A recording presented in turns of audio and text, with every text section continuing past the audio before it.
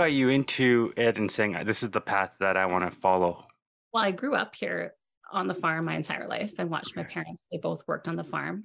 My dad, that's what he does. He farms. His hobbies are farming. His extracurricular is farming. He is just fully immersed in the farm.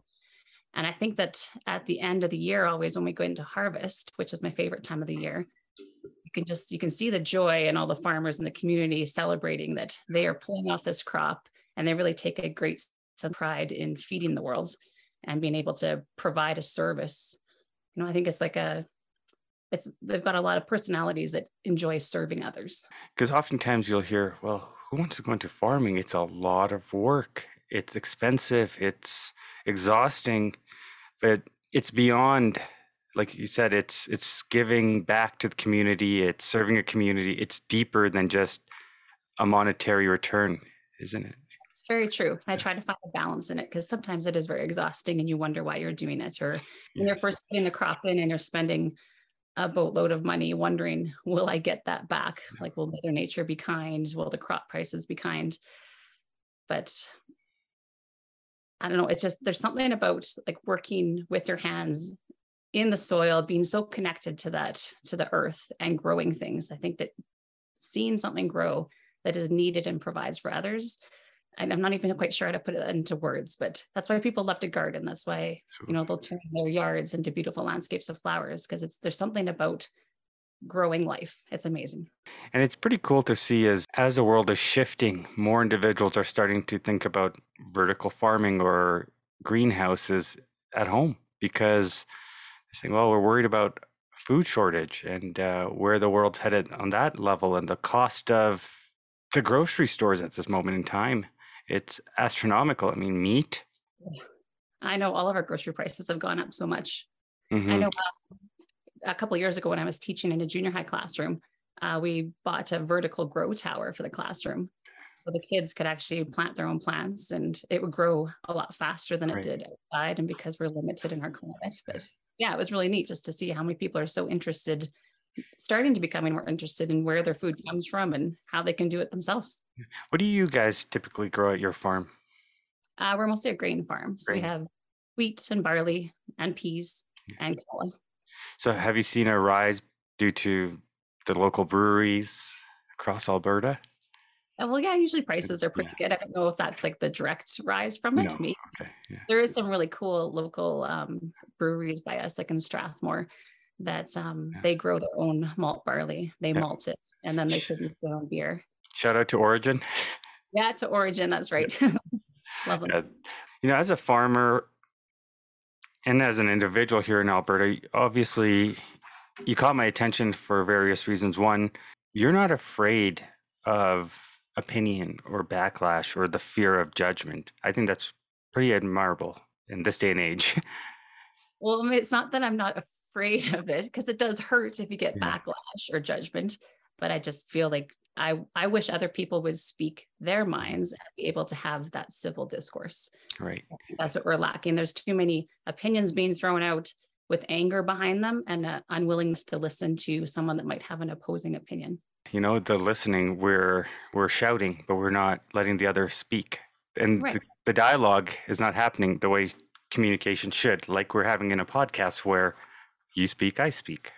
Right. Doesn't happen. Yeah. And you can smile and you can disagree and it's okay. It's okay. Let people live. Right. Why is this election that's coming up so vital for Albertans? I think that a large group of people have been very frustrated with not just the government mandates of the last couple of years, but the government overreach, that there's no checks and balances anymore. We elect them as our representatives, but I don't feel that they represent necessarily all the time. There's not the communication between the grassroots people that elected them and the people that are leading and making the mandates or the policies that govern us. Yeah. How did it come about that there's this shift in perspective and an uproar? I think social media plays a large part in it because I think we're told all the time that there's this great divide Mhm. between the city and the rural, and we're very divided and we're pulled apart. But when I stop to think about it, are we actually divided? I Or are don't we think just told all the time that we're divided? That's the message and the narrative that's put out there. but I don't feel the divide. I go to the city quite often. I have lots of city friends, lots of Mhm. engagement with city people. Right. And I, being a rural person, I don't find that we're divided. So I don't know if that's maybe the media doing that or And what are they saying in terms of the divide, in terms of different perspectives? Is that what yeah, they're saying? perspectives. I Yeah. think politicizing agriculture and our divide, like right now with the federal government wanting to, reduce nitrogen so that we can combat climate change and reduce emissions. And from what I've heard, they're not going to mandate it right now. It's going to be elective, which I can't imagine any farmer around me electing to reduce their nitrogen by 30% and thus decreasing their yields just because that's an option. And is that what you would have rather had is, individuals from the government come to you and all of you as farmers and say, what can we do here? Yeah, Rather than, or somewhere making that decision when they probably haven't got their hands dirty ever. right. Like come talk to the people that are actually living that life and see if you can figure out a solution to an issue. But first, make sure that it is a true issue as well. Because Right. sometimes like you can pull science from all over the place and get things, but really have like a heartfelt look at what is happening right now. I think they talked about that with I think was it the blowers? They want to change them from gas to electric here. Oh They're yeah, saying it's polluting the environment. I think there's other things we can work on before that, so many things. And that's I come back to balance. Like, okay, you gotta, I know like obviously as farmers, I always advocate that like we are stewards of the land. I don't know many people that would be as connected to the soil and this earth as the farming community. So do you think that we're actually going to put waste into our land that is not going to be used or that we're going to try to harm our environment? No, we've spent our lives trying to take care of it and better it while also balancing it with the mandate of feeding the world. In this off months, or is there any off months in farming for Well, you it guys? depends on each farm situation is different, but for us, there's like the winter is like less busy, usually Yeah. hauling grain, but yeah, it's definitely off months in the winter. What do you do to pass time and keep yourself busy as a farmer during those months? As a farmer. Oh, well, I think if anything I've learned from COVID is you've got to pack everything into your life you can. So that feels like what we've been doing the last while. Hmm. So whether it's like seasons tickets to dogs baseball, which is Nice. obviously springtime, not winter, but my son's hockey had 55 games last year. My daughter's volleyball took us like to international tournaments and then I don't know, we're just always trying to engage in the community, out to the local restaurants, shop parties, cabarets. So you're in Blackie, Alberta. Is that correct? Yep, just outside of Just Blackie, yeah. what's the nearest town around there? Gosh, it's been a while. Blackie is our nearest, and there's also Mosslee to the east. Mostly, yes. Okay, yeah. And then of course Strathmore, but Yeah, and those are kind of our communities. High River, Okotoks. nice. Longview's beautiful. Yeah, Longview's very beautiful. Oh And my Longview goodness. Steakhouse. I have to give a shout out to the steakhouse if you ever need a good steak. And Can't the beat service there? it. Yeah, love Sam. I mean, I think we had recently heard about this fertilizer concern in the media. What's been going on around that? And is that a big scare for farmers and ag industry as a whole? I think it's a huge scare, and just even that the government is willing to take that step.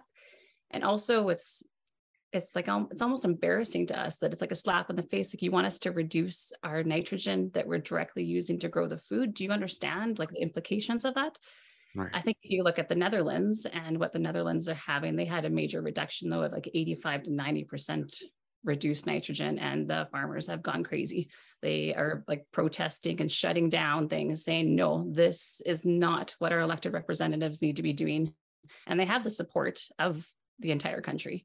When we look at the UCP leadership and where it's headed, choosing the next leader, who do you look for, I guess, as a person in the ag industry for the next leader in the UCP?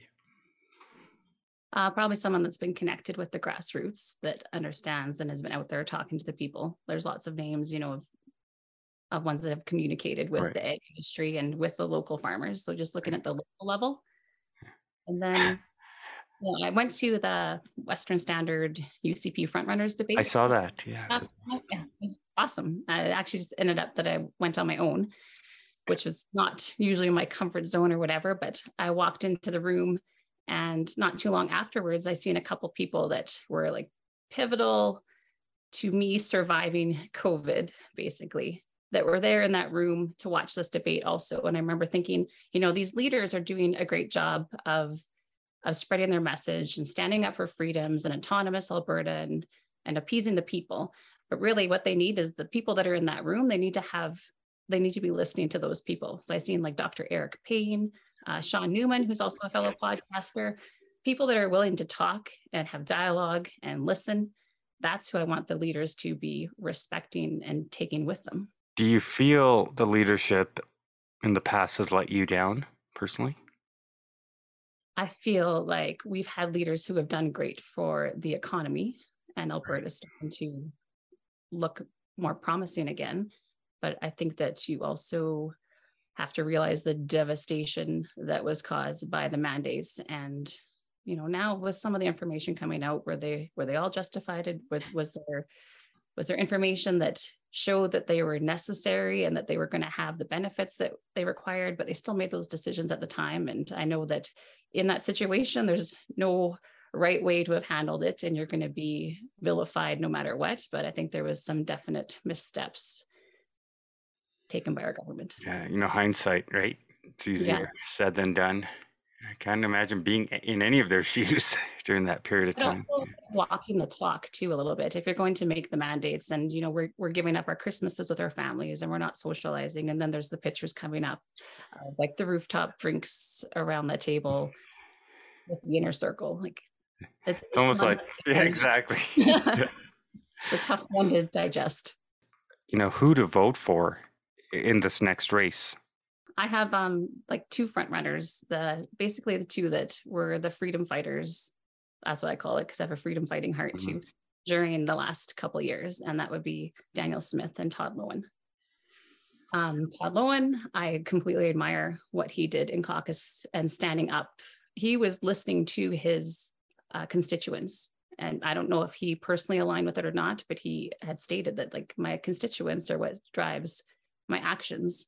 So he ended up, being removed from the UCP and being against the mandates and suffered, at great personal cost for that.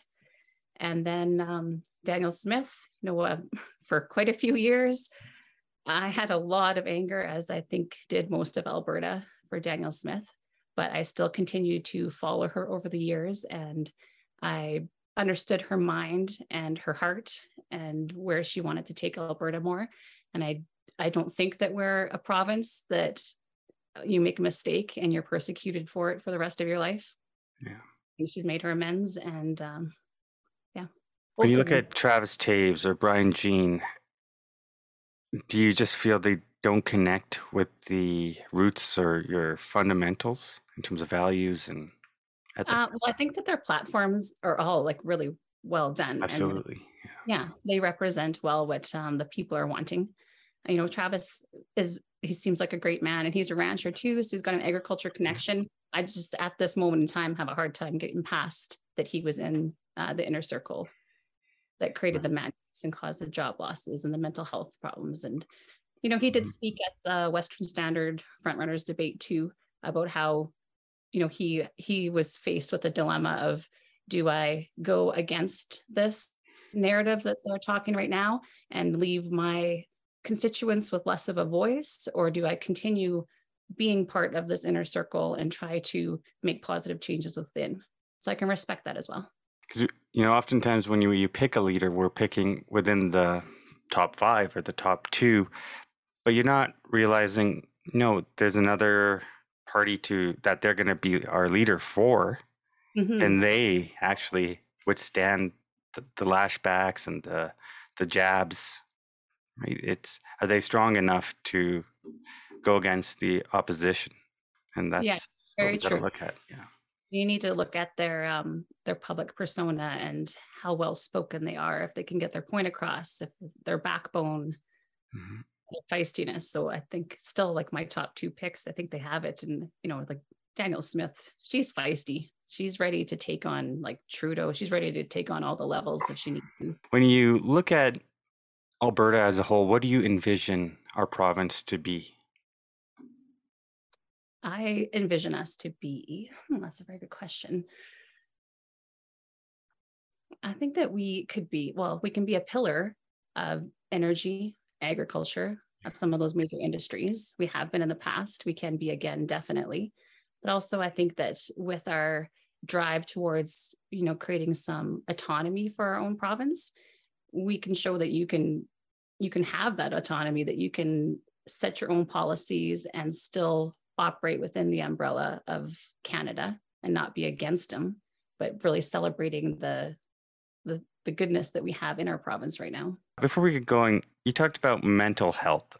In the rural communities of Alberta, your colleagues, friends, family, has that been affected through the pandemic and everything that's gone on? Oh, it definitely has. Same as it has for all other communities, I think.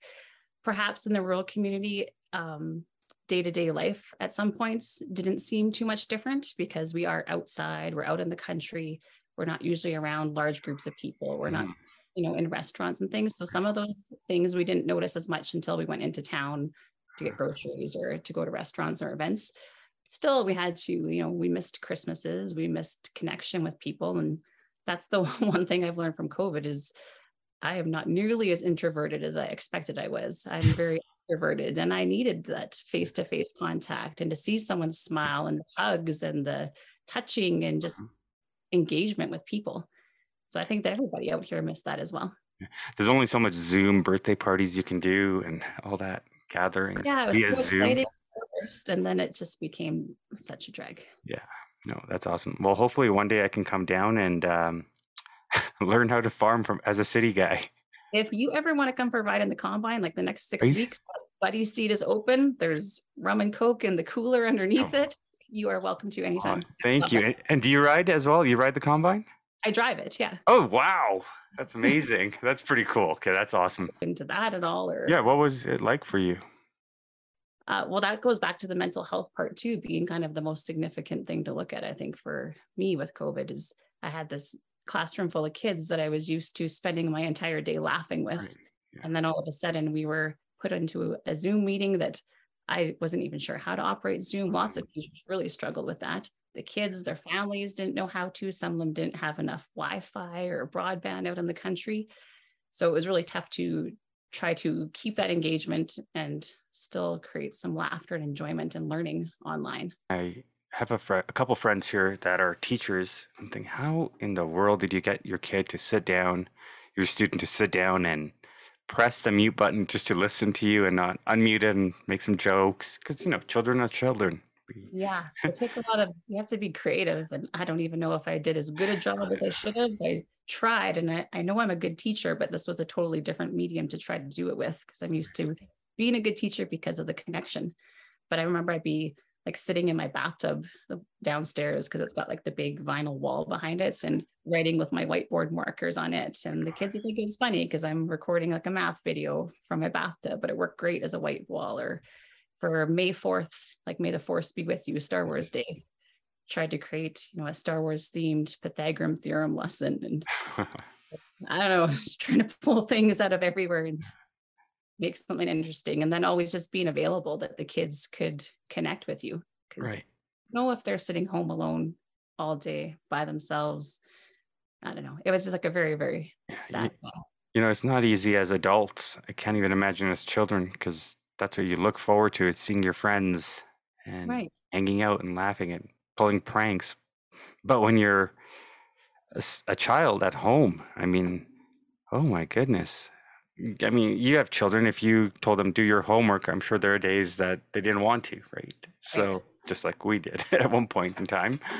Right. So imagine getting them to sit on a desk all day and do all these things. Can't go see your friends. That's hard. I can't imagine. Will we see something down the line of PTSD trickling in?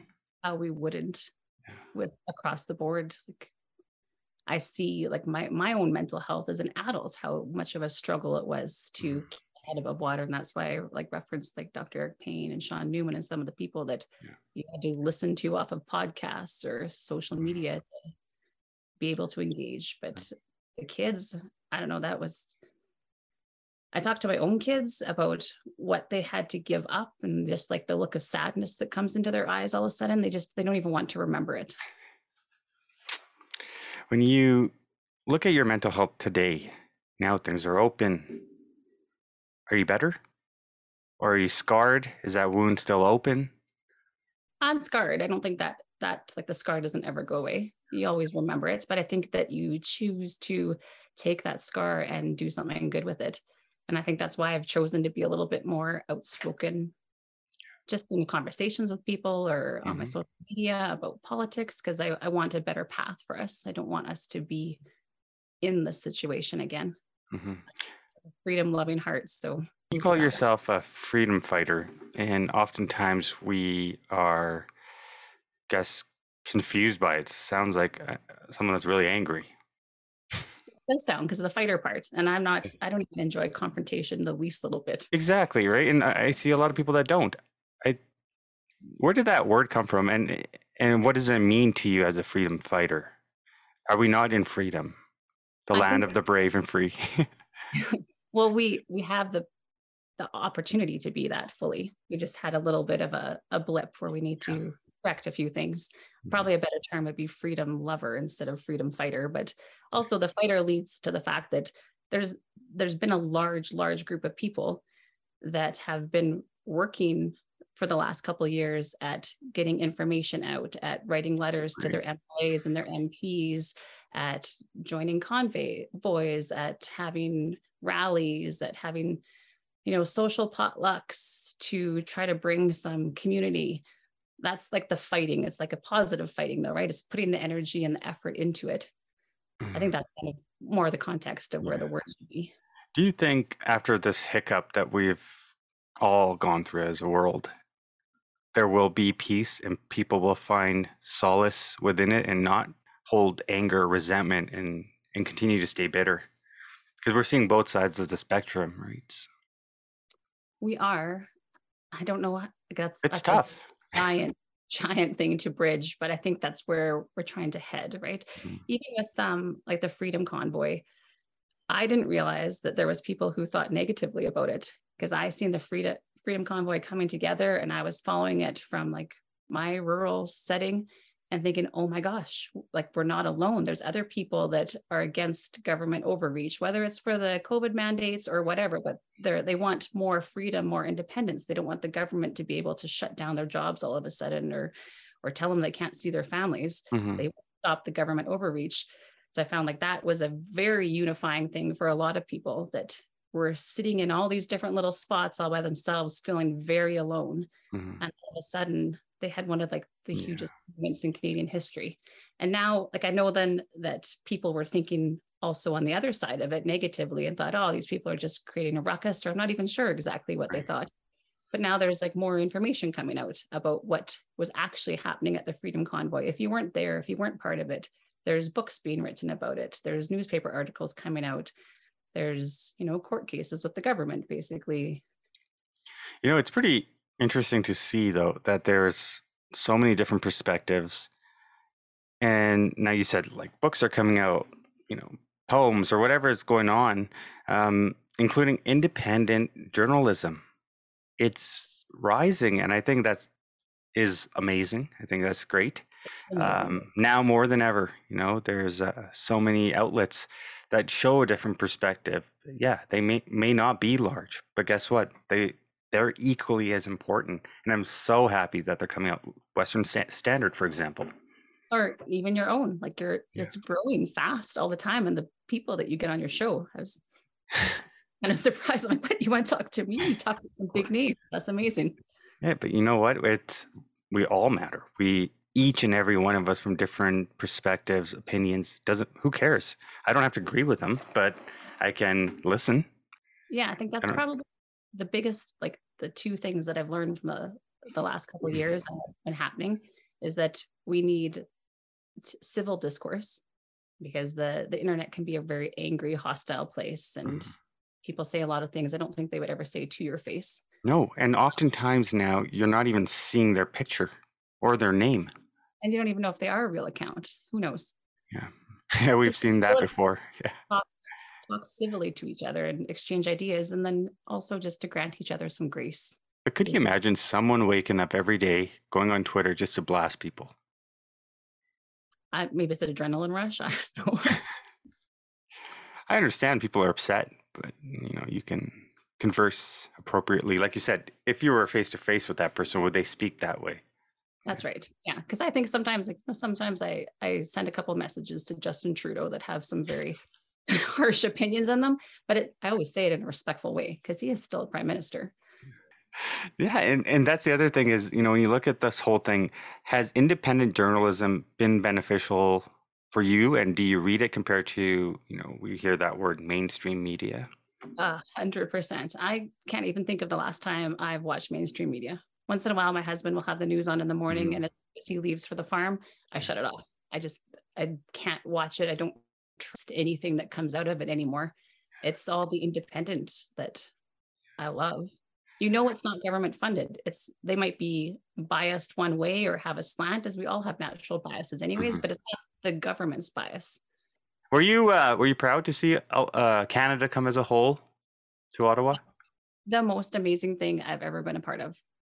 And I didn't end up going to Ottawa, but we did convoys here in Alberta, and it was incredible. And I followed it very thoroughly. And I just, it's so amazing to feel like we are not alone. There is millions of people that need the government to relinquish their control.